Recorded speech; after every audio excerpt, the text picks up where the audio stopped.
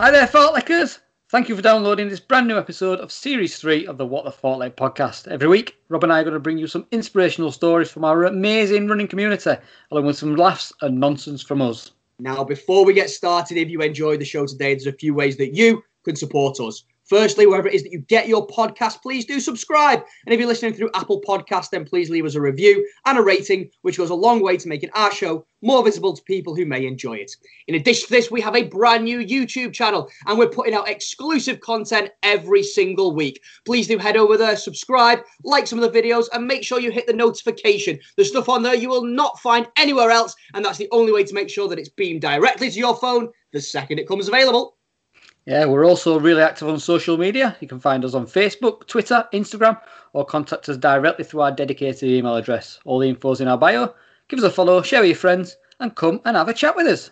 If this is the first time that you're listening to us, first off, where have you been? But secondly, we do have a massive back catalogue of shows that are available, including the entirety of Series 1 and 2, free to listen to, and they always will be. There's some great episodes in there that we are very, very proud of. So go on, check them out, and let us know what you think. Yeah, and finally, Rob is still on the fundraising grind on the way to Berlin Marathon, all in support of Prostate Cancer UK. He's raised over 500 quid so far, and he'll be embarking on some more wacky challenges throughout the year. So support him, keep your eyes peeled, share the story, and get involved where you can. Most importantly, if you can spare some change, then head over to our Just Giving page. The link is in our social media and in our bio. Any donations are greatly received. How was that, dude? Yes, better every time, mate. Hit the music! Are you alone or a groupie? How do you enjoy your run? Like to take it easy or shoot up like a gun? Whatever your ability, this is the place to be. So welcome to the What the Fartlek Run community. If you're 17, 25, pushing 82, come along, join us, this is the place for you. Welcome to the What the Fartlek Run community. Welcome to the What the Fartlek Run community. What up, Fartlickers? Welcome to Season 3, Episode 4 of the What the Fartlek podcast. My name's Matt. What are you doing? My name's Matt. What are you doing? Doing the intro. You don't do the intro, I do the intro. Welcome to Series 3, Episode 4 of the What the Fartlek podcast. My name's Matt. Do you want to tell people how many takes it's took you to get this right? Go on, you do it. And my name's Rob. Calling me out, you swine. Oh, mate. You did a good job. How we doing, my friend? You all right? Yes, all good, all good. How are you? Yeah, good, thank you. Good. Nice one, nice one. How's your week been? Yeah, good, thank you. Thank you very much. It's been good. I just wanted to, sorry, I seem a little bit distracted. I'm thinking it's been a little bit long since we've had a dad joke. Thought I might throw a dad joke at you. Oh, straight in it. Oh, go on then. Straight in. What's called a pony with a sore throat? Go on. A little horse. No? Oh dear.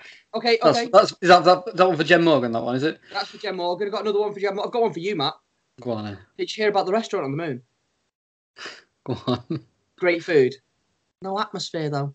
Oh, dum. Sorry. So how's your week been, mate? Well, thanks, mate. Segue directly from that. Yeah, it's been good, thanks, man. It's been good. Running has gone well. Running on tired little legs, to be honest. Really starting to feel this base build that we're doing, this program that we're trying to work our way back up after a good, I'd say, 6 months of pretty slack running and inconsistent running from my perspective, going up to 5 days a week plus strength and conditioning. I'm definitely feeling it. I went out and did 4 miles today. Today is Tuesday. And it was meant to be an easy 4 miles after a rest day. And it was tough. It was tough. So I'm definitely feeling tight in the legs. But Jack's nodding in the background, Coach Jack. So I assume they're just the DOMs. That's a good thing. They'll go away. So I'm just fighting through it. Gunning myself a lot. Foam rolling a lot. Yeah, but overall, really enjoying it. Sun's out, fun's out, innit? How are you doing, mate? How's your running been? Yeah, same, yeah, pretty much. Just trying to stick to the plan. I know it's difficult with work and kids and family and all that sort of stuff, but yeah, just getting it done. Being out today and should have done the same as you with 4 miles, but I ended up doing a few more because I was chasing chasing for the Make Mac Run stuff. Yes, the you were. Nisha, yeah. So I ended up doing nearly 7. And the last 2 miles were like 6:50 pace because I was getting late for my steps on finish. Absolutely ridiculous. And then we've got Hill Trade tomorrow, haven't we? Yeah, Jack's shaking his head like, you shouldn't be doing that. Shouldn't be doing that. Never mind. You had pubs to find. And we're going to find out a little bit more about how you got on in this week's Make Mac Run Challenge later in the show. But it is in amongst a very packed show, Matthew, I believe. So why don't you tell our lovely Certainly is, yeah. So we got... go on. What, sorry? Why don't you tell everyone what you got coming up? All right. Yeah. So we've got a chat about Kipchoge in the NN Marathon. A little bit of a chat about the 6 Marathon 6 stars, the 6 majors. So some people might not know much about that. Make Mac Run stuff. A little bit of stuff about the Fartlek family scavenge that we're up to. Good news stories. Maybe a call from Chapman John? Chapman John. Statman.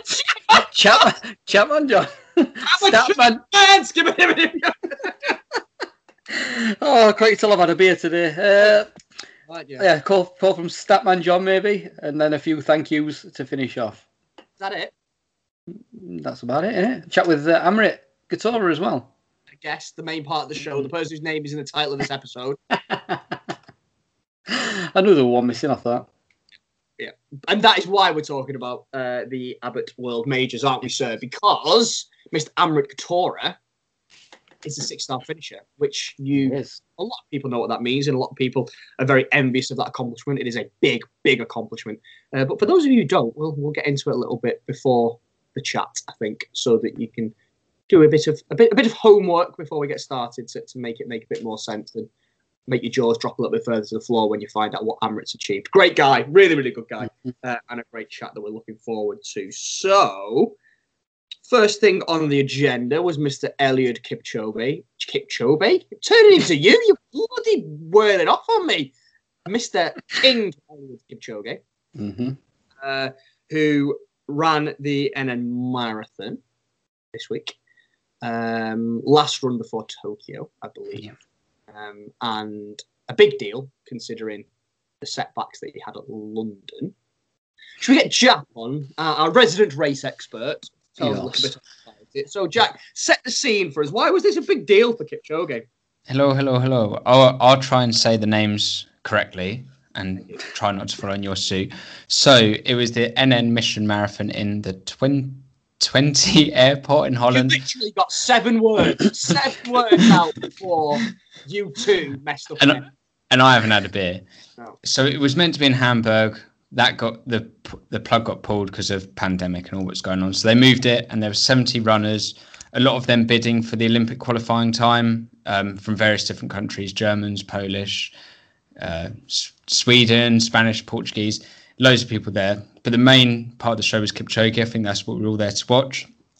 Obviously, in London last time he was all built up to win it. Battle of Bekele. Bekele dropped out. Kipchoge went there and sort of collapsed, well, not collapsed, but fell apart in the last sort of 12 kilometers, maybe a bit more, and came across the line in 2:06:49 or something, which, I mean, rubbish. I mean, I'll take that on a bad day. Bloody rubbish. He went there. He went for this NN Mission Marathon to sort of show that he's still there. He's going to perform well at Tokyo. I mean, we all probably knew he would anyway.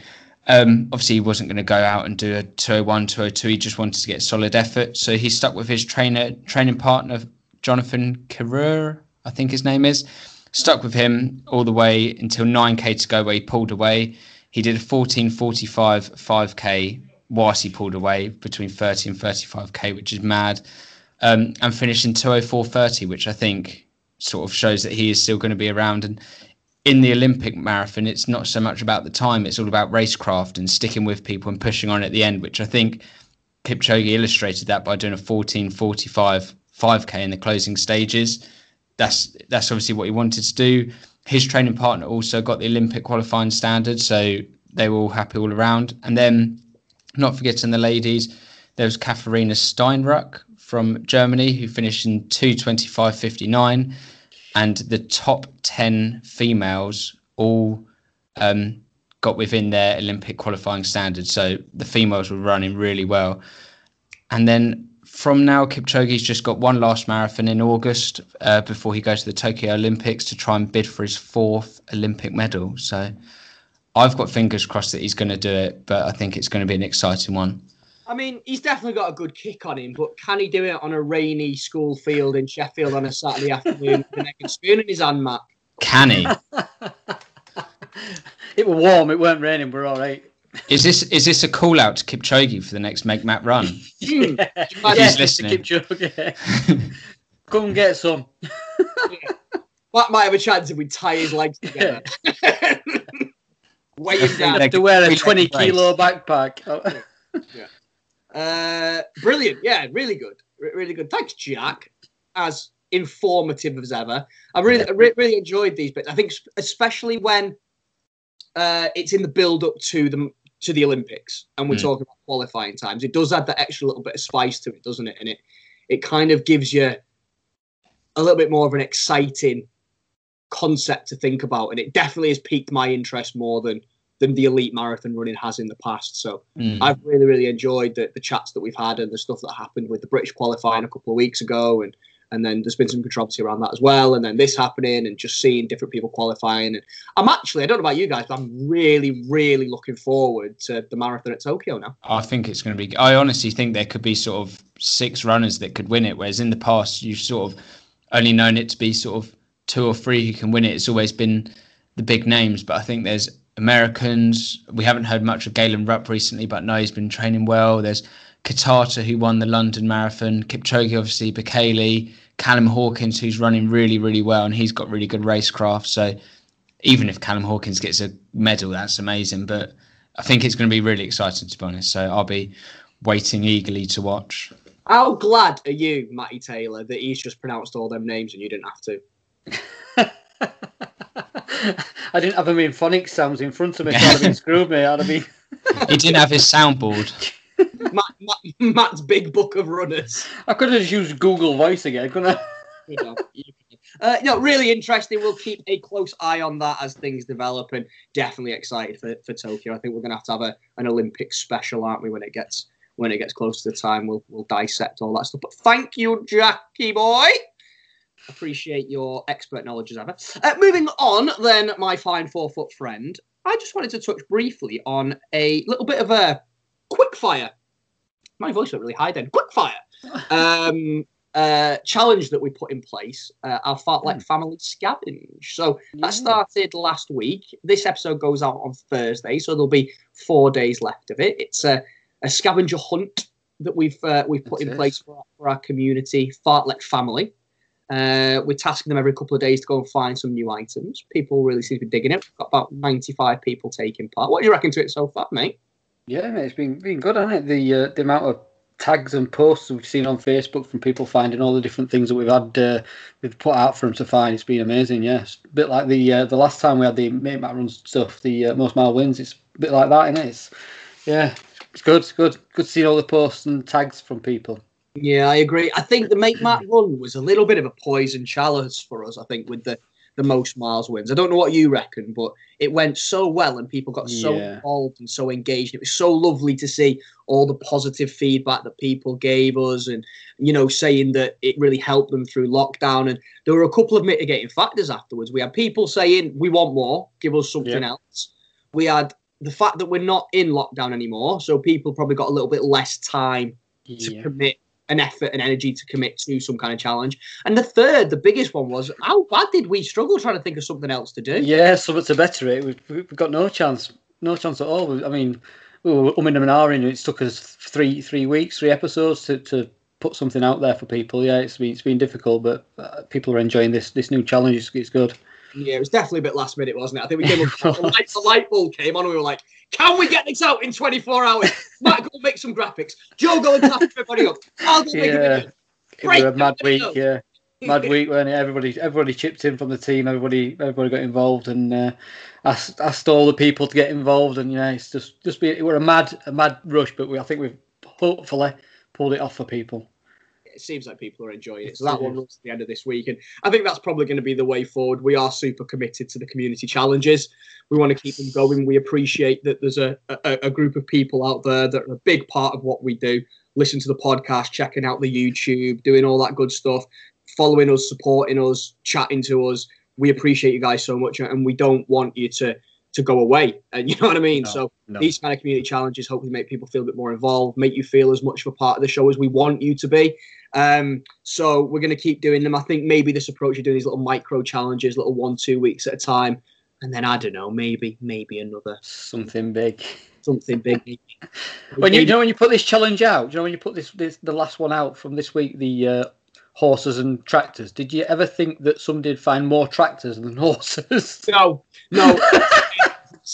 It was really impressive. Oh yes, here we find the mythical beach of the tractors, where there are 4,000 tractors. I didn't know that kind of thing existed. Anyway, very. Yeah, it's been great to see. But yeah, keep your eyes peeled and your ears pricked, as Matt likes to say, because we're gonna keep doing these kind of community challenges. We hope you're enjoying them, and then we'll go big again in the summer, I think. Definitely. Right then, so I want to talk a little bit about. Oh, hang on. Yeah, you know what that is, don't you? Ah, yes, he's here again. I think so. Right, hang on, let me answer. Hello! Hello, lads. That man. How we doing, sir? You alright? I am, I'll be honest, actually, I'm a bit embarrassed. Oh no, why? What's happened? I've had to go off the grid for a few days. I've been living off soil. Why? I thought I was being followed. Who was following you, Statman John? It was everywhere I went, and I had enough, so I ran for a while. I realised it was my own body.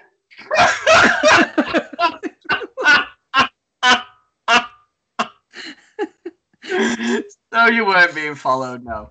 No, Was it your shadow, Statman John, do you think? No, it was literally my legs.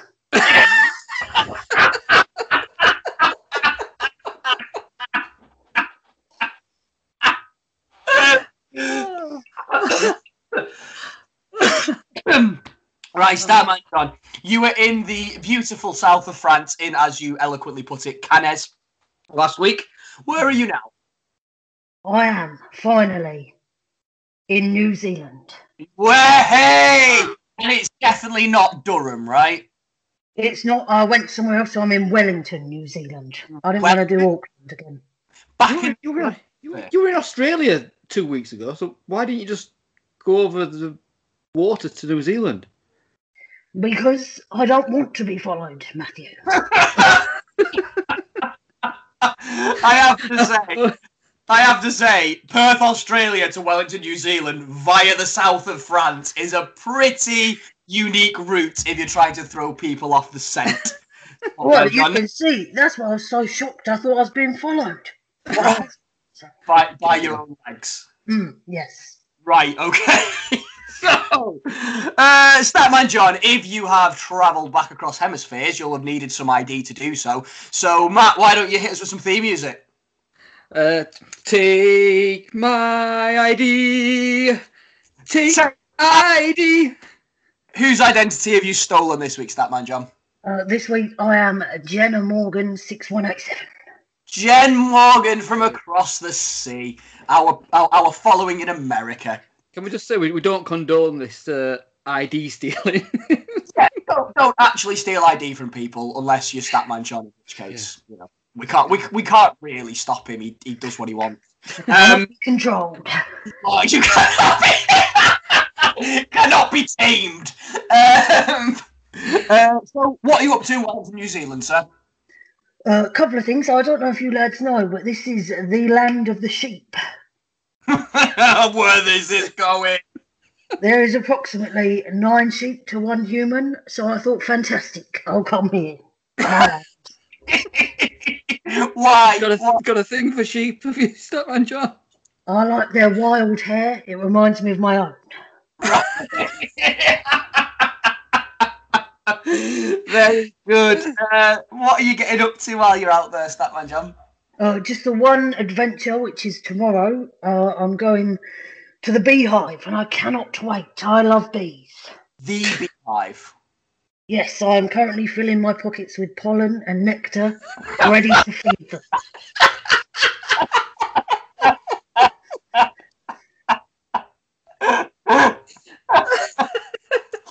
Oh, Jesus, this just gets worse every week. So, the Beehive, you're going to see some bees. So, you've basically, what you're saying is you've gone cross-continent to see some sheep and visit a beehive. Yes. Nothing else planned while you're there. No, not that. Fills my bucket list for this journey. Right, okay. Well, I'm sure you're going to have a lovely time. How about the search for Harold Statman, John? How's that going? Is he in New Zealand? No sign of him here, lads. Damn it! Oh, no. Harold, man. We Just live in come, hope. just come home, Harold, if you're listening. With your Please, tiny ant ears. you are not in trouble. I just want you home. Right. Okay. So I believe you've got a beehive to get to, Statman John. So we will leave you to it. But hopefully you're going to call us and we'll speak to you next week. I do hope. Yes, definitely, lads. All right, ta-ra, lads. All blessed. See you later. Did he say the beehive or a beehive? I think he said the Beehive, didn't he? So is he talking about the beehive as in that big building in Wellington called the Beehive? Why is there a building in that Wellington called the Beehive? Yeah. It's like a Parliament building. It's like. So I think he's gonna be bitterly disappointed when he rocks up expecting actual bees. Yeah, we had a pocket full of pollen. Oh Jesus! The gift. I didn't even know that were a building. Yeah, well, I don't think he wow. did either. But he's gonna, Oh, brilliant! he's going to be disappointed. Right, but anyway, always a joy to catch up with SMJ, Oh yes. the man, the myth, the legend, the enigma wrapped in a riddle wrapped in an enigma, whatever. We'll hear from him again next week. But he did distract us from our course He of did. conversation because we were about to start talking about the Abbott World Majors because we're going to get over and talk to Amrit in a minute. Mhm. But I think we were saying, weren't we, that it'd probably be good to have a little chat before that because there might be some people who don't really understand or know what Amrit's talking about when he talks about his accomplishment of being a 6-star finisher. We do get into it in the conversation, just explain it, but we thought maybe it's a little bit of a prerequisite. We could talk about it because you're 1/6 of the way towards being a 6-star finisher. Aren't I you? am, yes. I'm on my way, mate. I'm on my way to a 6-star finish. Yes, I am. The London Marathon is one of those major marathons. And Yeah. Jack is a 1/6 of the way. Jack is a Berlin Marathon finisher. I sure am. So he's done one of his 6. That I was talking about. You're not too from you. So I am a no-star finisher. So yeah, the Abbott World Majors, six marathons. You're hoping to get one though. This year. Fingers crossed. All being well. If it all goes ahead, hopefully Berlin. So when you hear people talking about the majors, they're talking about London Marathon, Berlin Marathon, the Tokyo Marathon, and then the 3 American marathons, Chicago, New York, and the biggie, the crown jewel, which is Boston, which of course is the toughest one to do. They're all tough to get into because they've all got ballots. I think Chicago and Berlin, Jack might keep me honest, are the easiest in terms of number of people that apply compared to number of places. But obviously London is London. New York and Tokyo are pretty tough and expensive. But Boston, of course, Yes. you have to be able to run a certain time. Yeah, you have to qualify, don't you? It's a tough one. That one really is. Yeah. Wow. And Jack just told me you need to be sub 2:45 to run Tokyo or get in through the ballot. So yeah. Jeez. So good for ages isn't mandatory, but is very very difficult for Tokyo. Whereas Boston, it just is what it is. You've got to do it. Yeah, and I think for our age, it's sub 3 hours. I think for Boston, something like that, 3 or 5. Speak for yourself, friend. I'm still in the sub 2. I mean, you're in the 305 bracket. I'm still in the sub 3 bracket for 3 more months. Oh yeah, clinging perilously. you still the store up, you know, mate.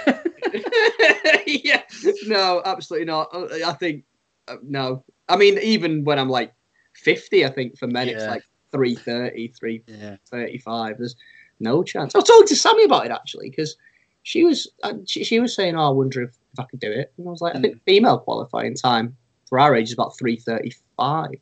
Is it for Sammy? Yeah, for Sammy. Yeah, and she and I think she's well capable of that. She's probably better than me over longer distances. She's just not got that experience of running marathons. So I think if I ever do get to go to Boston, it'll be cheering Sammy on, if I'm honest, or cheering Jack on maybe. But yes, dream to do them 6 stars and get that qualifying time. But I think it's for the likes of me and you. I think it's way off. Off. It remains a dream, and it's quite sad that really, isn't it? But it is. I guess it's all down to your training, your mentality. It can take you a long way, you know, man. Like Amrit, we're going to talk to him, but if you look at what he ran his first marathon, his first London marathon in, compared to what he ran to BQ, to Boston qualify, he shaved hours off his time. Hours, yeah. And you know what I mean? So there is the possibility there, but I just don't think I've got the commitment or the skill or the natural physical ability. I just can't be arsed. I just can't do it. I'm not good enough. But no, it isn't. A lot of people are on that journey. We see it a lot on Instagram, don't we? People who are really, really into it. And of course, the great thing is that if you complete all 6, Abbott, the sponsors, I guess, that you get an extra medal, don't you? So you get a medal of all 6 stars. I mean, I'm interested in doing it, but I just haven't got money either.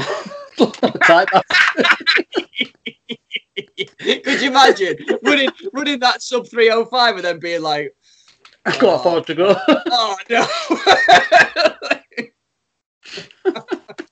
Get the dinghy out. Cross the Atlantic. Donna! Row.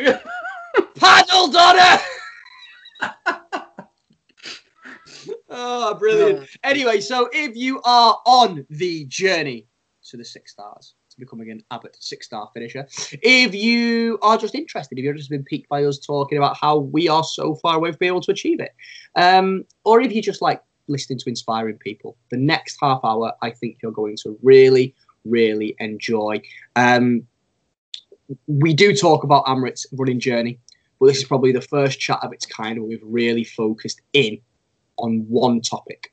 It's a very big topic. It's years of his life that it took to accomplish these 6 races, but it is very focused. It's something a bit different for us, but I think you're going to love it because we loved it. So without further ado, my buddy, should we get over and have a chat to Mr. Amritpal Guttorah? Let's go and do it. Right then, it is Thursday, and you know what that means. It's time to chat to another amazing member of our running community. And today I'm joined by a seasoned runner, a veteran of some 19 marathons. He's a YouTuber, a running coach, and he is, and I say this with so much excitement, an Abbott World Major 6-star finisher. He's got a great story to tell, so we're going to get to it. I'm joined today by Mr. Amritpal Guttorah. How are we doing today, sir? You all right? I'm good, Rob. Thank you for having me on the podcast. Thank you. Yeah, it's a pleasure to chat with you today. No, the pleasure's all mine, man. I'm so excited to hear all about the majors, but also about your running journey in general. We like to start these chats in the same place every single week, if it's okay with you. Common thread that binds us is running, so we love telling those stories. Can you just tell me a little bit about how you first got into running? Yeah, so it's been many years now. I started running back in 2005, 2006 years. So it's quite a long time, over 15 years ago. And I think initially when I started to run, it wasn't for any particular time. It wasn't for anything like where maybe I would associate with it now. It was more so. I remember finishing school, my GCSEs, and like obviously everyone goes to school and like we do PE with our friends, and I missed that social fun activity that we used to have in school. And during the summer holidays, I just became very inactive, and I was looking for something to do, and I just didn't know what to do. And I think I went into running based off the fact that I remember seeing and I watched the 2004 Olympic Games in Athens and seeing Kelly Holmes She won double Olympic gold. I also watched Paula Radcliffe won the London Marathon. So them two were my biggest inspiration and sort of introduction into running, and my reference point into what I thought. Okay, they made running look cool, like they were doing it with a smile on their face, and I was like, okay. And then back in the summer of 2006, 2005, 2006, I just went to my local park, did like a 400 meters on the grass track, and I thought, okay, that's fine. I didn't have no kit. I just went in the stuff that I thought was good at the time, and then the next day I went back and did 2 laps. The day after that, 3, 4, and 5, and so on. And then eventually I started to sort of enjoy that I was doing it, and then I started doing maybe a lap of the park, and then I was literally just like, I really enjoy running. Like it's making me feel good. I feel as if I'm getting active, and I've built a nice routine. I then sort of signed up for, this is about a year later, I signed up for a race. It was a Nike 10K event in Hyde Park. It was basically North London versus South London. I think Seb Coe was representing North London, and Paul Radcliffe was representing South London. I was representing North. So basically you run a 10K.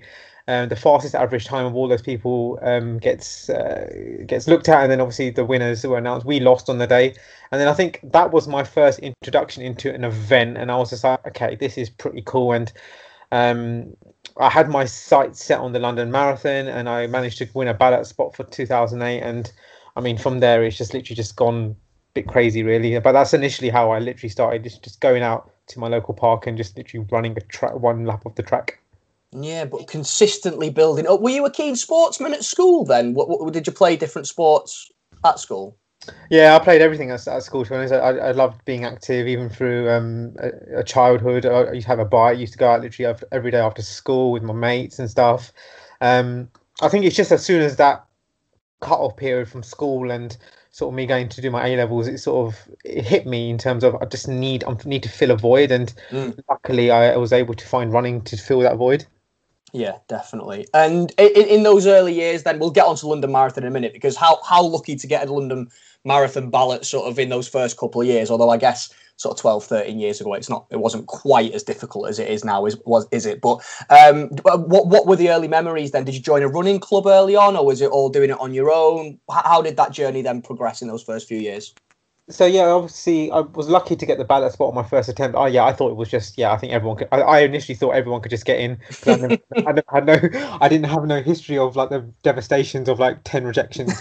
Yeah. So I was completely detached from that. But I was doing a sandwich year when I received the news that I was doing the London Marathon. During that placement, I was working in London, and there's many people in the office who are runners, a lot older than me, and they had experience of doing it. So I wasn't with a club. I never joined a club for many, many years, or I pretty much trained on my own. But within that environment at work, I was able to just get tips and from people who had done it, get advice about kit and maybe what not to do, what to do. But just generally, I still had to embark on it on my own, if that makes sense. And yeah. I managed to use that ballot spot. I joined the British Heart Foundation, and I raised $2,500 for them, which was amazing, because it was just I just wanted to sort of feel that support from a charity, and it's a charity which I've sort of feel very sort of close with as well. And so yeah, no running club, just initially all on my own. All on your own. Now, I think I know where this story is going to go. I assume that we're going to get the real bug at London. Everybody talks about how incredible London is as a race. How was the experience for you in 2008 then? It was just mad. Like, my sole aim was to just survive the race. Like, just get there, turn up, don't mess anything up, and just get yourself to the end. And I was wearing like a pair of tights, a pair of shorts, a base layer, a running vest. And I was literally in all the gear, and it was such a miserable day. It was raining, it was cold, and I remember starting, sort of warming up in the area, just like popping to the Portaloo, and I spoke to a guy. I think he could tell I was really nervous, and fair play to him, because he came to talk to me, and like he just said to me that he had run 15 marathons, and I looked up at him and I think, you're an absolute nutter. Like, and then he said to me, it's your first, and then now when I look back and I'm like, I'm that nutter, and like, I'm that person. It gets us, doesn't it, man? It gets us. But the buzz was incredible. I had my name on my chest. I had family come visit me. My friends from work were all there. And I remember finishing the race and just getting myself to the end. I ran a very sort of even sort of race, which I was quite proud about. And I remember finishing and someone asked me, "Did you enjoy it?" And I actually genuinely said, "Yeah, I did," and I never said, "Oh, I wouldn't never come back." So I think initially that initial feeling of completing the race, very sort of raw thoughts, the half an hour or so after the race, I never hated it. So I think it took me a while for me to accept, yep, I do like doing it. Obviously, I never did another marathon for another 3 years, but yeah, it was a great experience. Yeah, it is. It is amazing. Everyone says the same thing. But so you've ticked off a star on your major list, I imagine, without really knowing what the major list is. You said that there was probably 3 years then between you then running your next marathon. So talk to me a little bit about how that journey then develops into the 2010s. Yeah, so I did the 08 marathon. I then for 09, 10, I was at university. I just literally couldn't commit to another marathon. I kind of knew how much work it took to do it, and I just literally just couldn't juggle it with the workload and stuff at uni and uni life, etc. So I kind of gave it the respect that it needed. That if I was to go again, I would want to commit to it properly and maybe look to really, really better myself. So I was training. with the Brunel tennis team. I was also training with the athletics team, just literally just turning up at their sessions on the athletics track. I would do my own thing, but I was just looking at them and just like admiring how quickly they were moving and doing all their drills, and I wasn't taking part. I was just literally just sharing the track with them. So it was a nice indicator to sort of understand that track and field and sort of seeing it in person as well. But I then did the 2011 London Marathon, so it's 3 years after, and again I went for a charity spot because I think my feeling was, because I enjoyed it so much and had 3 years off the last one,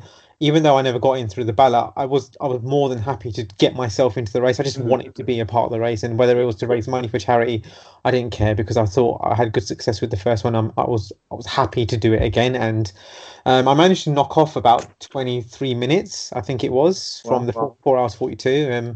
Again, it was a really hot day. It was a tougher experience. I'm not going to lie. I found it a lot more tougher. It was a more of a grinding experience and a little bit more grueling. Maybe because of the heat and I don't know. Maybe as I was pushing myself a little bit more and sort of asking my body to do a little bit more. So I think, yeah, that one definitely was a tough one. So yeah, 3 years after the first one, I managed to get myself back in. Yeah, and at this point, do you know about the major series? Do you know that there's 5 other races out there that if you complete them, then you're on a pretty short list? No, I had no idea. I had no idea from 2010, 11, 12, 13, no idea. I was doing the London Marathons in those years, but it was only until I didn't do the London Marathon in 2014. So I got married at the end of 2013, and I skipped the 2014 London Marathon. And I thought, okay, I'm just gonna not do this one and maybe do an autumn race. And that's when the charity Sense reached out and said there's the Berlin Marathon. And I was like, oh, I fancy maybe going abroad. It might be quite a good experience. You can have like a mini break. So then I realized that, okay, then I started looking into it. There's 6 races. I've done 1 start. If I do Berlin, that's 2. So then I started to get a slight introduction into what they were. Oh, bear in mind, I hadn't done it yet, and what it sort of entailed, sort of having a race day weekend abroad and all that sort of thing, and all the preparation that's involved. But yeah, I think 2014 was the starting point of my awareness for the majors. Yeah. And how did you find the difference between Berlin and London then? We ask this quite a lot on the show when people talk about doing foreign marathons, and how did you find that, you know, the crowds, the event, the experience altogether at Berlin differed from London? Yeah, I think events-wise, they're not really comparable in terms of crowd support. It's very sparse in terms of a lot of areas in Berlin where you're not really running to crowd. You're just basically following the next person in front of you. And the streets are very, very wide in certain aspects of the race, and you don't really feel the buzz of the crowd. I think for me, out of all the 6, London and New York are probably the most comparable in terms of level of support, like in terms of how many people you can get banked up and sort of cheering your name. So support wise, it's not the same. Course fast, very flat. It's a very much a PB sort of city. You can really prepare really well and sort of execute the race really well. The start and finish are in the night in the same location, which is good for preparation. And yeah, I went there with the eyes of PBing. I managed to do so at the time, which was really, really good, only by 3 or 4 minutes, but initially, Berlin was the first marathon for me, and that, bearing in mind, that was my fifth marathon. That I never had no issues digestively during the race or any sort of stomach problems, because I remember was finding that I was just not fine. My diet wasn't right and my nutrition wasn't right going up into that point, and that was the first race where I felt as if, okay, I'm eating the right food to not have a problem during a marathon. Whether or not it's the right food for my body, that's another question. But it was something which was an eye opener. But yeah, in terms of course, yeah, really, really good course. Brilliant. So everything's starting to click a little bit more now, isn't it? You talked about nutrition, you talked about getting into your stride, getting those PBs. You're aware of what the World Major Series is. You've now done everyone that is available via a budget airline. So it's going to stop being cheap soon. So what happens next? So yeah, I did it. I think my focus was to just cut as much time as possible. I did the 2015 London Marathon, and I literally PB'd by about 7-8 minutes, and then I think I started to really feel like I'm making inroads, and I wanted to do the Chicago Marathon in 2015, but I just couldn't. I couldn't afford to go there in October. I couldn't really get a spot and secure a spot, so I was happy enough to sort of just do the London Marathon in 2015. But then I was lucky enough to win a ballot spot at the back end of 2015 for the 2016 Tokyo Marathon, and I think that's what changed everything, because doing Tokyo, I really committed to joining a run club. I started to take my training just a tiny bit more serious. Like, I really wanted to sort of PB and sort of go under 3 hours 30 for the first time, and I was doing more speed sessions. I started going to the gym, just adding a little bit more into the repertoire in terms of trying to get my body to perform a bit. And I performed really well during that race. I knocked off like 15-16 minutes, did like a 3:28 in Tokyo, and that's when I realized, okay, like, my dream was always to go to Boston. I think early on, and I've sort of looked back on my sort of camera roll, and I've seen pictures of the Boston medal from like 2012. So I was aware of the race, just I didn't have no idea of what I would be able to go to that race, because I wasn't in the position to sort of think time wise, can I go there? So yeah, 2016 was a big year, because it was the first time I did 3 majors back to back. So I did Tokyo, London, and Chicago. So again, I think that's knocked off 4 of them now in terms of in total. So I'm getting closer. I just know that I've done 4.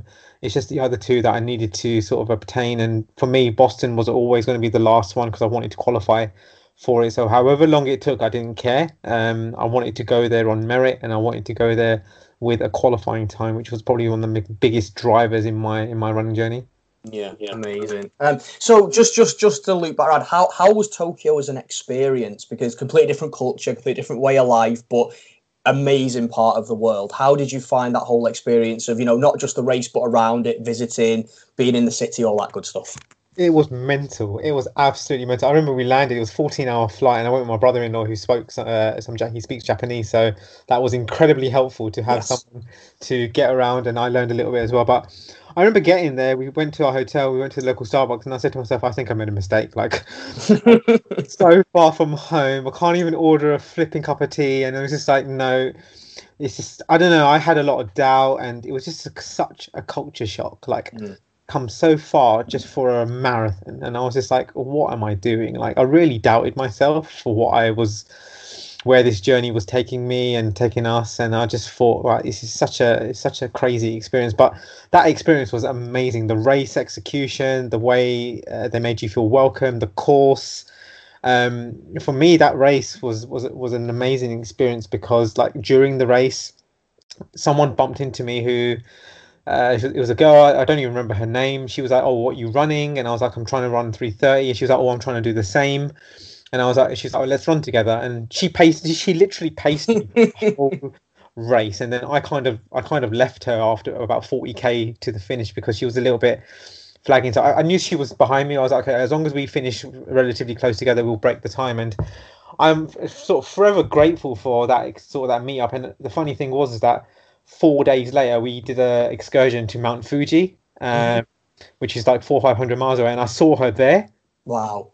And I was like, nah, this is just destiny. And like, at the end of the Tokyo race, you get to sign one of those Seiko time boards. We basically, it's like a massive one, that poster, and what they would do is then like maybe like 10 or 15 from the race, they'd put in the main store in Ginza, which is like the Seco Time store in Ginza. And I remember about 3 days after the race, we went there just exploring, just to see the parts. And I saw my time board that I signed in the window. Yeah. And I remember saying to my brother-in-law, I was like, "Listen, like we were meant to come here. Like I'm a huge believer in everything happening for a reason and like destiny and stuff like that." And I was just like, we were meant to be in this location at this very time. And I think that experience, the race, everything around it, sort of very, very holds a very sort of special feeling in my heart in terms of just experiencing something like that and having that feeling. Yeah. Amazing. And I don't want to gloss over Chicago either, because I'm sure that was amazing too. But let's focus on where we go out the back of that year, because you've got your 4 stars now. We know that New York's got to come at some point soon. We also know that we've got to get that BQT. So tell me what happens next in your story, man. Yeah, so yeah, Chicago was okay. I mean, I'm not a huge fan of Chicago. Yeah. Okay, we'll move on from that then. Yeah, 2017, I'm kind of looking at, okay, I want to try and break. I want to try and get myself in position to break a 3. I hired a coach in the summer of 2017. We worked together throughout that summer with the aim of doing the Berlin Marathon. So again, I was doing London, Berlin, and New York. But it kind of fell off during the training block. I got a little bit injured. I ran the race in Berlin, managed to PB by a couple of minutes. They got me down to 3:16. So slowly chipping away, just every race or so, a few minutes here and there. But I was just not strong enough, and sort of put me on the drawing board. I took a month off after the Berlin race to gear myself up into New York. I managed to get a ballot spot for the New York race in 2017, and I ran with a friend who was coming back from a broken ankle, so we sort of paced each other for 3:30. So it was purely to do the New York, purely for the star, and also just to finish the race. But I fell in love with the New York race just because I took the pressure off time away. Because I knew I could run the 3:30. I didn't think it was overly. It wasn't pushing myself too much. Obviously, it was still difficult to do that after a month off, but we managed to do that perfectly fine. And I fell in love with the city. So I had 5 stars, and it was just the one lone star, which I was 16, 17 minutes away from trying to qualify. So I knew I wasn't going to make the 2018 Boston Marathon because I didn't even have a qualifying time. So I think I knew that in the next year or so, I need to try and do it and make the necessary inroads after the New York race. Yeah. So, spoiler alert, it's going to go well. But why don't you tell us what happened then? So, what's that change in dynamic? What is it that shifts that gets you that 16 minutes? So in 2018, I joined I found another coach on just through Instagram. Actually, he had run a sub 3 in the December previous, and I just said to my wife at the time, I was like, I want to do what he's done. Like, he's done it so well, and he was a coach, a strength and conditioning coach. And off the back of my injury, I was just like, first and foremost, I need to address my weaknesses. I need to look at my body. I need to understand what's going wrong in terms of why can't I make this jump. So we worked together for 3 months from January to March, and then he took my run coaching on from the March onwards up until this day. And I ran the London Marathon in that year with the intention of trying to break a sub 3. But after 10k or so, it was the race where it was the heat wave. I just physically, I wasn't in the right frame of mind, and mentally I switched off a little bit. And I think my mode of the race sort of switched to trying to survive the race and get myself home, because I just felt as if there were so many external things going on in the race. I was taking too much water on. I was just trying to factor in that I don't want to end up in a tent. And I think it played with my mind, and I saw a lot of people in very bad state that day. And I think it sort of scarred me a little bit in terms of during that race. So I thought, okay, today's not the day. And from there onwards up until But in the Berlin Marathon in 2018, I worked my arse off. Like, we worked together really well. It was our first training block together. We was in the gym together every week.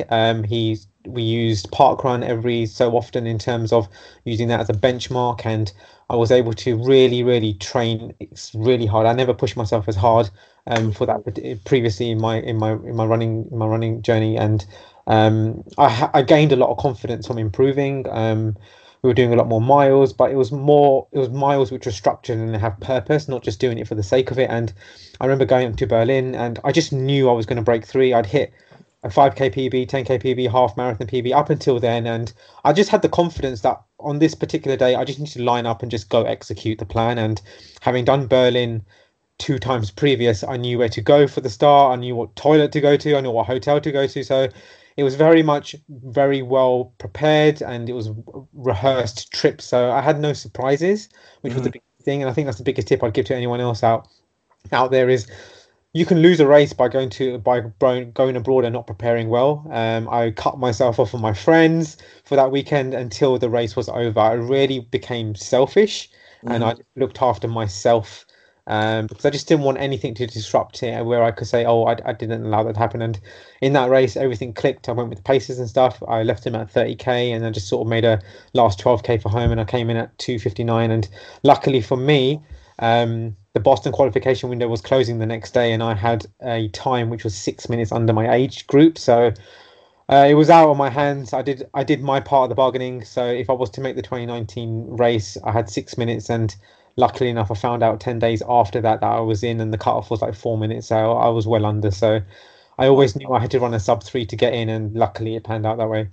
Amazing, man. Amazing. Right, we are getting to the victory lap of the 6-star story now, aren't we, dude? So how was Boston, man? Oh, Boston is mental. If anyone has the opportunity, any of the runners out there have the opportunity, if you can time it to be that, for that to be your last star, do it. Like, it is like the running mecca of the world, and everyone is running obsessed. You get to, I don't know. It's such a crazy place. Even like going from on the start line to get to the start line, you take a school bus at like 6 a.m. and it was raining so hard, and like you're in a tent with so many other people. You meet so many people from around the world, like you do with most races, and it's just very iconic. Like even starting the start line, you get the national anthem, and you're just in like a village in Boston somewhere, and you start off and you're going point to point, and the whole course itself. I mean, I think I prepared myself as well as I could do for the course, but it wasn't enough because it's absolutely brutal. You get 15 miles of rolling down hills, and then you hit like 5 or 6 miles of hills, and it's just punishing race. And I think I went out too fast, although I knew it was my 6-star race. And a good thing was that Abbott gives you, when you register that you're here in the city for the race, they give you a bib to wear on the back of your singlet, one at the front, one at the back. And on the back it says I'm going for my 6-star, and a lot of people during that race gave me a pat on the back, and I couldn't help. I don't know, it just gave me goosebumps every single time, everyone doing that, and it's an amazing feeling. But yeah, the course, getting the 6-star there, it's just, if I was to write a script, it was going to be this way. And for me, it was an amazing victory. Like, luckily enough, I managed to sub-3 again and PB, so that was the main thing, and I managed to hit that one target that I wanted to sort of better my time that I did previously. But yeah, it was very emotional. I had my family out there who came to see it, who'd been there from the start. So I think it was so important to sort of cap that off at the same time. But no, I highly recommend it. If you get the opportunity, do it. It's an amazing experience. Yeah, incredible, man. And what a way to finish off the story. I mean, we've taken probably 24 minutes of this conversation already just talking about it, but it's so interesting talking about all those different varying experiences and what a finish. 6 stars though, that's not all you're about, sir, is it? So you've got a pretty big social media presence, YouTuber. How do you find that social media sort of influences and is involved in your running journey? I mean, I love it, to be honest. I mean, it's one of the reasons how I connected, even for this podcast, even for other people that I've met in the community. And it's one of the reasons when I started running with the Run Club, Nike Run Club in 2015, it was through social media how I sort of found other people, the sessions, sharing it. I became a pacer for them, so I was able to connect with so many other runners still to this day that I know. And I find it as a great training tool. Initially, I started it as a training log type of thing, and I find it a great platform to learn from, to educate, to find out what's happening in the community and around with certain things. And it's an amazing platform, and I cannot speak highly for how much benefit it's given to me. And in terms of the YouTube was something that I've always wanted to do. I just maybe didn't have the balls, and I think fear played a big part in sort of me starting earlier. But it's something that I did, and I did it at the back end of last year, and I filmed myself during the Virtual London Marathon. I literally only got the camera like 3 days before the race, but I thought I have to do it, and I'm grateful that I took that plunge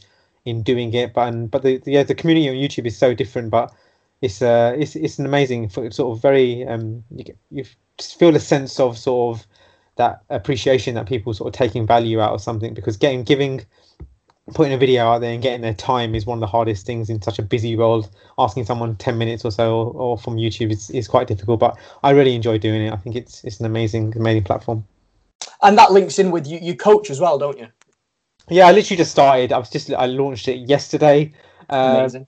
So, but it's something that I've been looking to do for the past 18 months to 2 years or so. And again, for me, a lot of things in my running journey have been about timing. And this is one of those times where I've gone with my gut. And yeah, I'm a qualified running coach. So yeah, happy to take on runners and just basically anyone who's out there looking for the Abbott Majors. It's an experience itself. So if that's something you're looking to do or improve, then yeah, more than happy to lend a hand. Yeah, amazing. And we'll talk about that in just a moment. Before we do, though, apart from, I guess, building your brand as a running coach, carrying on with the social media, the YouTube stuff, from a running perspective, I guess once you've done the 6 stars, there's a little bit of a thought process of, oh, maybe I should put my feet up for a bit. But what's in plan for you then, man? What's 2021 looking like? What's the future got in store for you? Yeah, so even after the 6 star, I remember I did the Berlin race and I managed to PB by 8 or 6 or 7 minutes up to 2:51. So again, by training hard, then it enabled me to sort of unlock a little bit more potential. I ideally would love to go under 2:40 for the marathon, or 2:45 to 40. So I think if that's something that I can do in 2021, fingers crossed the London Marathon goes ahead in October and it's the full sort of marathon experience, that would be amazing. So yeah, in terms of running, yeah, I'm always looking and exploring to see how far and what the limit is for me. I enjoy running too much not to give that a go, and at the same time, yeah, it does help as many sort of other athletes out there and other runners as a tandem and learn from the experience being as a coach as well. Brilliant. Right then, man. So before we get out of here, if people want to find out more about you, if people want to find out more about the coaching, if people want to find out more about the YouTube, there's a couple of ways they can find you, can't they? So you're on Instagram? I am, yes, you can find. Yep. Go on, you hit me. Yeah, so my Instagram, luckily it's my first and last name, so it's Amritpal at Amritpal Gatora, and same again for my website, which is www.amritpalgatora.com, and it's the same thing for YouTube as well. So lucky enough, it's just my name. So once you find my name, you'll find me. Once we've got you once, we've got you for everything, haven't we? So people can reach out, get in touch with you about that. I'm sure there'll be people who might have questions about some of the amazing 6-star stories, but you're super present on social media, I know that for a fact. Anyone else you wanted to mention, shout out, say hello to before we get out of here, dude?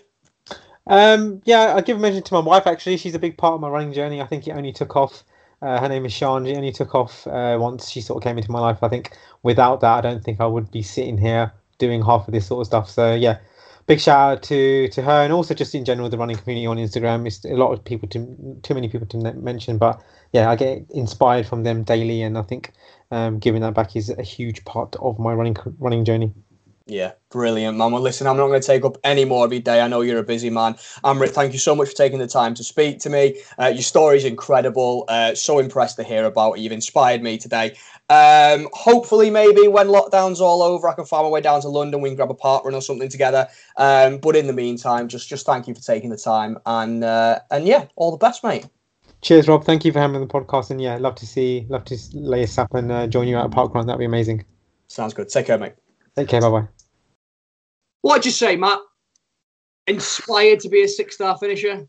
Envious, mate. Yes, envious. Oh, I'd love to do it. I'd love to be able to do that. Love to be able to do it. I don't know what to say. What can I say?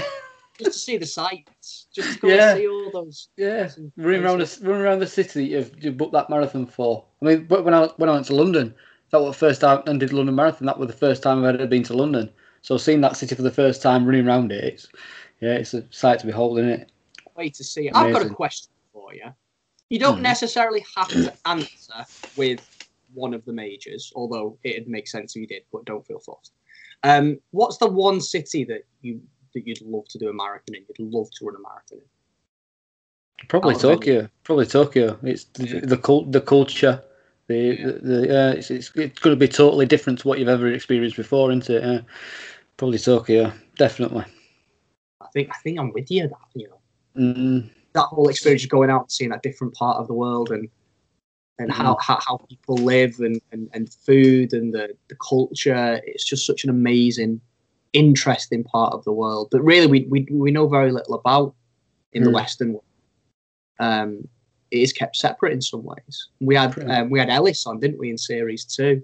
Who is a student of the Japanese language and art. He's incredible. We'd have to take in Wales, won't we? Yeah, translated. Yeah, so big shout out to Ellis Warren, season 2, episode 5, I think it was. I'm gonna go back and have a listen to that. He's fluent in Japanese, and he's off to Tokyo, I think, once the pandemic kicks off. But yeah, I think Tokyo's a good shout. Maybe one of the American cities. Maybe not Chicago though. No. Well, it's different. It's weird, isn't it? Because Amrit said he wasn't keen on the Chicago one, but last week's guest Anna said it was one of her favourites, one of her best races. So it's weird how two different people like two separate races, and one can be so different from the other. Yeah, Different courses. Different circumstances can impact things, though, can't they? Something could have happened. We didn't touch on it. I didn't dig on that. We're running out of time for 1 and 2. I didn't want to pry, but he didn't enjoy it. It might not have been the city itself. He could have had a bad experience. Someone could have said something to him. He could have had a bad day. You know what I mean? He could have had something funny the night before. Anything can happen. Equally with Anna, she might not have seen the fact that someone might have got mugged behind her, but she just didn't see it. You know what I mean? You just it's amazing how things can change. Sliding doors. Oh, Matthew Taylor. That's a reference. I love it. Just a quick one though. I don't think I've ever seen that film. I know what it's about. You should have just left it hanging. That was beautiful. That was 90s pop culture reference to the extreme. Mate, nice one. Oh, speaking of that, going off topic a little bit, I tell you what I watched on Disney Plus the other day. Have you ever seen McFarland USA? No. Mate, nobody has. Jack, have you seen it? Nope. No. Right, okay. So basically, it's just one of those like generic Disney sports films. But you boys know that I flipping love generic Disney sports films, right? Yeah. Anything with an underdog story in it, in the mold of Mighty Ducks. Also obsessed with Mighty Ducks Game Changers, even though I know it's targeted at kids. Love it. Love what Disney Plus are doing at the moment. But yeah, I was watching telly, and McFarland USA, it's a Kevin Costner film from the early noughties. It's based on a true story. And it's basically this like hothead coach who ends up like getting fired from his like good high school sports job. So he ends up going to this like really poor part of California. It's a Mexican community, Latino community, sorry, of course. And he ends up coaching the football team, but some stuff happens and he ends up not being able to coach the football team. So he finds that these lads, these Latino lads, are just really poor, got no money. They work in the fields picking fruit and stuff in the mornings, then go to school. They have to, they work really hard. They're grafters. They're not living the American dream, but they're amazing runners. And he ends up forming a cross country team. It's set in the late 80s, and it is so good. Like, so good. Guys, if you've got Disney Plus, check out McFarland USA. Costner's a banger and everything, isn't he? He's pretty solid as Kevin. But yeah, amazing. Yeah, really good. Recommend it. I'll have to borrow your Disney Plus then, mate. Oh, will you piss off? Pay for your own subscription services, Matthew. I've got Netflix. Don't pay for that. Brilliant. Thank you, Amrit. Please go and check him out. YouTube channel. It's just about to hit 1,000 subscribers, so get him over the top of it. Brilliant for something he only started fairly recently. Definitely an inspiring guy. He's caught the hearts and minds of people, and we were glad to talk to him.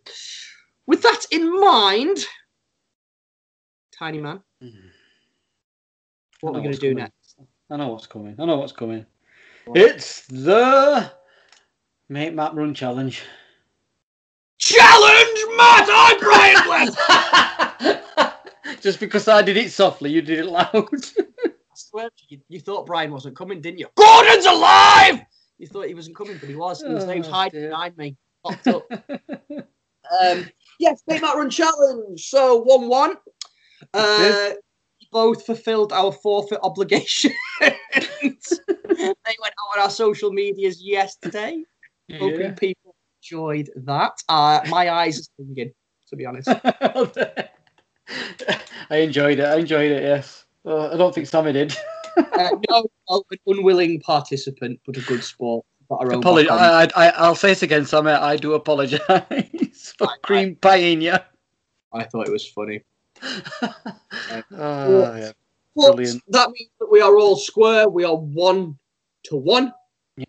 And we fulfilled our forfeit. So basically, we're on a bit of an even keel at the minute. It's kind of a fresh start this week. We had an excellent challenge this week, didn't we, Matt? What was your challenge? Yeah. Who took you on, first of all? So Manisha came on and challenged me to find the most pubs, take selfies with the most pubs in 4 days. The last day was today, which is Tuesday. We're recording on Tuesday for a change. 6 days, Matt. You just didn't do anything about it until the 6th day. I've honestly, God, I've been really busy, and then this 6th day, I've tried pulling it out of the bag, and I haven't. His excuses. So, another member of our community has challenged Matt to a running, fitness, or fun-themed challenge. This time it was most pubs, echoing our scavenger hunt community challenge that we are doing. And Matt, how many pubs did you find? I found 32? 33? 32. It's irrelevant because Manisha found 37! Yeah! Trevor! Come and yeehaw! What do you think about that? You tiny. What can I think about that? I had this last day to try and find. I had a route planned out, right? I took my stepson. I took my stepson to football training, so I had an hour to do this route, and it got to like 5 to 8 when I was picking him up, and I'm like, oh shit, I need to go and pick him up. So I had to just drop all the challenge and go and pick him up. I should have just left him stood there in the dark, I think. You know what I'm hearing? Excuses. Oh, here we go. Yeah, all right then. You have failed. Game over. Finish him. Yes, I won. Thank you, Manisha. Very good. This is brilliant. I don't do anything except for risk maybe having to do a forfeit. Yeah. So it is 2-1 to me. And if it's 2-1 to me, Matty boy, what does that mean? It means Jack has to get his little envelopes out again. And what's in Jack's envelope, in case there are any new listeners? Forfeits. Forfeit! I'm being as obnoxious as possible this week. Yeah. Now, I weren't like this last week, mate. At all. So, can you calm me down, please? Exactly like this last week. Do you want to go back and listen to it? We can stop podcasting. No, we're good. Carry on. As you were. JP, are you here? I'm here. I've got my rustling envelopes. Rustling envelopes. And you are going to put yourself on mute afterwards and stop rustling them this week. I promise. Yeah, not put me off me floor. Because I'm a diva. Right, so which numbers have gone, Jack? Which numbers can't I have? Number 4 and your favourite number 7 have gone. They're gone. 4 and 7 have gone. So I can have anything I'm else. dreading this. I'm dreading this. Up to 11. I'm going to go. Just pick a number, for God's sake. Excuse me, I didn't rush you last week. He can take his time. It's a difficult decision. My bloody podcast, I can do what I want. Right. I'm going to take, Jack, number 8. Number 8, please, Jack. Oh, here we go. Oh, God. This gets me every time. What do you want him to have, Rob? I just want to see his reaction to the second semester. Oh, God. I hate this. Oh. No, don't, Jack. Oh. What is it? I'm a little teapot on demand. Yes! That's a good one. So, Jack, why don't you explain to people what that means? It basically means whenever Rob wants, Matt has to do I'm a Little Teapot Short and Stout song. For how long? With the actions as well, please. I reckon I get 5 I'm a Little Teapots. Yeah, I agree. From now to the end of the series. Between now and the end of the series, I get 5 I'm a Little Teapots. This is the best one yet! This is so good! Oh, we're going for a pub meal at weekend. Make a note of that. Oh, God. I'm crying. It's got to be the full song. I've got to learn lyrics, aren't I? I can't remember it. I am a little teapot, short and Short stout. stout. Here's my handle. Here's my spout. This doesn't count as one, by the way. Don't. Here's my handle. Here's my spout. What's the next bit? if some hear me shout, Me up and pour me. pour me out. You're gonna have to learn the words, mate. But I don't know him. Jack, what are the words? Have you just been squirreling away in the background? Can you help Matthew out? Yeah. Do you want me to sing it or just read it out? Let's read it. It's fine. I'm Read a it little. with Brian Blessed voice. No. I haven't perfected that yet. I'm still practicing. Ready, Matt? I'm a little teapot, short and stout. Here is my handle, and here is my spout. When I get all steamed up, hear me shout, tip me over, and pour me out. Yeah. But wait, there's more. What do you mean there's more? Yeah, there's more. I'm a very special teapot. Yes, that's true. Here's an example of what I can do. I can turn my handle into a spout, tip me over, and pour me out. The extended version. Yeah. The director's cut. No. The Snyder cut. No, don't. Come on, man. Don't. It's I'm rules not are gonna do all rules. I'm the adjudicator, and I say the extended version I want. Yeah. All right. It's all right. I will graciously, because you brought me a pizza tonight. You don't have to sing the extended version. Just first one. Oh. Deal. Well, it's got to be a deal, innit? It's a forfeit end of the day. Yeah. And you've got 5 to use. I'm going to Yeah. have to put it in my diary so you don't overuse them. We'll count them down as we go, and I'm sure we will make sure they're filmed, so our Fartlek listeners and family can check them out. So that was last week, but you've got your chance to get your revenge, my friend. Uh-huh. Are you ready for a new challenge? I am. Bring it on. Bring it on. Confident for this one. Jack, can you roll the tape? Hi Rob, hi Matt, it's Neil here, also known as Marshall_mainly_running on Instagram, and a proud member of Team Rob from Season 2. Now, I'm here to challenge Matt as part of the Make Matt Run Challenge. Challenge Matt. So far, they've all been quite physical tasks. Obviously, you're a running podcast, so I'd expect that. But let's go for something different this time. I challenge you, Matthew, to a spelling competition. Now, I would say I'm not too overly confident with it, other than the fact that I don't think I'm going to have to go past 5-letter words to beat you. And also, you can't even spell your own name correctly.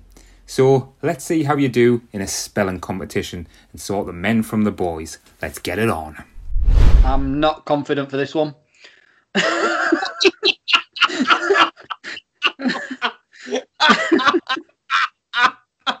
You know what the best thing is? You know the best thing is? Up until the very, very last minute, somebody else was going to do this week, and it was going to be a cream cracker eating contest. Come on. Which you'd have probably fared quite well in because you've got a massive job. But no, we had to flip things around, and Neil wanted to do a spelling bee. You know, fire. I before E, except after C. What's other ones? You can't even spell your own name, lad. Do you want to draw next week's forfeit now? Just get it out of the way. You never know. You never know. Neil might be a bad speller too. He might be fronting. I mean, to be honest, I'd be confident with one of the kids against you, but I'll give it a go. I'll give it my best. So, guys, keep your eyes peeled on our social medias. We're going to be announcing the particulars of this challenge. We're going to be IG live in it like we did week 1. Live? Yes, live. Jesus Christ. Okay. Saturday? You working Saturday? It's not that I don't make a fool of myself ever, is it? Anyway. No, it makes no difference, does it? You free on Saturday? Yeah. Can't think of it. Yeah. Saturday it is. We'll finalise the time. We'll lock it in. It'll be on our socials on Friday morning. I will be your hostess with the mostess as usual. Might even bring my sidekick with me, hostess with the mostess junior. And we will adjudicate your spelling challenge with Neil Marshall. What do you reckon? Fair enough. Yes, let's do it. Let's. No, do we have to? You've got really deflated.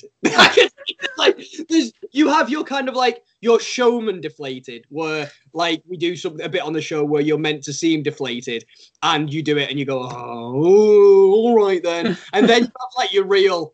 I don't want to piss and do this. Yeah. This is this one. Yeah, this is one of those times, isn't it? 100%. Yeah. I've got a good story for me today, please, Matthew. Oh, thank you for moving it on. Yes, we'll forget about the Make Matt Run stuff now. Yeah, good news story. So, lockdown has had its many flaws. Isolation, loss of jobs, businesses falling, all that sort of stuff. But Sammy, your good lady wife, found this story on the Evening Standard website. And it's that lockdowns prompt a surge in numbers for downloading the Couch to 5K. So Donna being one of them. As long as many of the Fartlek families finding us and also starting their own Couch to 5K plans. During March to June last year, there was 858,000 downloads of the Couch to 5K app. So that's up 92% in downloads. So obviously people taking care of themselves, bettering themselves, having a nation of runners, aspiring runners. But not also that the benefit in fitness. But we've said on the floor about mental health as benefits as well. So basically, the good news story is everybody that's downloaded the Couch to 5K plan and started their running journey, well done to you, and you are our running heroes of the week. We doff our caps and salute all of you. Indeed. And you know what, Matt? I love Couch to 5K. I never did it, but I love the concept of it. I'd like to talk about it more. I'd like to find out more about it. So we'll put this out on the socials as well. But if you're listening to this, if you took up if you got into running through Couch to 5K, especially if you've done it recently, like in lockdown, but it doesn't have to be, but it'd be nice if you did. Get in touch with us and come and have a chat with us for 5 minutes on the show. Next couple of weeks, because I love it. I love the idea of it. I think it's such a good concept to ease people into running. So let's see if we get any bites on the line with that, because I'd love to talk about it. But absolutely agree with you, mate. Those guys, everyone who's gone through the Couch to 5K process, welcome to the running community. We value you. We love you. We're glad that you're here. Please stick around. And well done. That's about it for us this week, Matt. We'll let Mr. Penfold come on in a minute and tell us about what he's doing on Saturday for After the Finish Line. However, before we do, should we get some thank yous out of the way? Yes, obviously, thank you for Amrit coming on, sharing his story, the 6-star finish. Well done to you for completing that. Statman John for all his antics. You're sorry. It's Southern Hemisphere this week. Oh, is it? Do you know what that means? Yes, Southern Hemisphere. Yeah. You just seem really shocked. Mate. It's at the bottom of the world. Matt, spell hemisphere.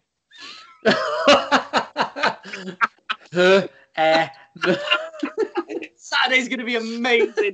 Amrit, thank you. Thanks, God. Big thank you, of course, to Graham Lindley for our emerging theme music. Who else? Yeah, thank you to Karen for joining Jack on the Ask for the Finish Loan. God, Jesus. I can't even speak, let alone spell. Could be Jack's spin-off show where he commentates on Crown Green Bowling. Oh, don't work, man. Too tenuous of a link. All right. Yes, thank you to Karen. She was brilliant. I know she was super nervous before going on, but I thought she was great. I really enjoyed watching it. Thank you to Manisha. You were amazing. Really good sport taking part. Really, really enjoyed having you as part of the challenge. And thank you to Neil for stepping in quite last minute to do No. Screw you, Neil Marshall. Very good friend of Neil, and always game for a laugh. So looking forward to that next one. And he's a Rob Ed, isn't he? For God's sake. Metal, yeah, he is. We're even in the stores with the Robheads. Thank you to everybody a big thank you as well to Sammy who's took over our role as social media manager in the last 2 weeks and is doing an amazing job. We've really grown on social media the last couple of weeks. If you do want to give us a follow, guys, Twitter, Facebook, Instagram, just search What the Fartlek. You'll find us. We're also on YouTube now, of course. If you interact on there, you will now be talking to my good lady wife. She's doing a great job over there. And a big thank you to Joe as well for coordinating all the community challenge stuff. The family scavenge at the last minute. We appreciate you, ladies. Next week we have Sally Brider. Next week we have Sally Brider. You don't keep me in the loop, man. That's what it is. Keep you in the loop. Oh God, right? Yes, Sally is on. So Sally is a wonderful story. She's an Essex front runner. Remember Jenna Wilkinson? Yes. That series. She knows Jenna. She's a newbie Essex front runner as well.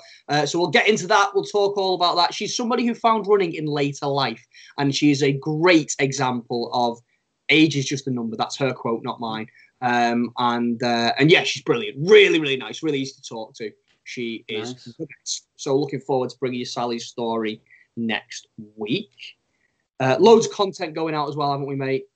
We've got the Make Matt Run stuff, you and Neil, the spelling bee on Saturday. But we've also got an episode of After the Finish Line with Jack Penfold. Why don't you tell us what's coming up this week, Jack? Yes, so if last week wasn't enough on the actual podcast, we've got Anna Chaplin back on After the Finish Line to dissect this week's episode, because obviously she has got some of the 6 stars. She obviously ran Chicago, as you would have heard last week. So we'll be dissecting this week's episode, see what if she hopes to complete the 6 stars like I do. And then obviously we just chat the usual stuff about Statman John and possibly touch on the Kipchoge thing, because you know how much I love talking about races, and I know Anna does as well. So that will be live on Saturday on YouTube. Brilliant. With me. And some bonus questions as well. I'll fire some of those over from Amrit. Get enough of him, and how could you? His story was so interesting. So looking forward to that, Mr. Penfold. I've already plugged the crap out of us on social media. Please do give us a follow on YouTube, especially, guys. We're trying to grow that channel. So if you're not subscribed to us already, please do so.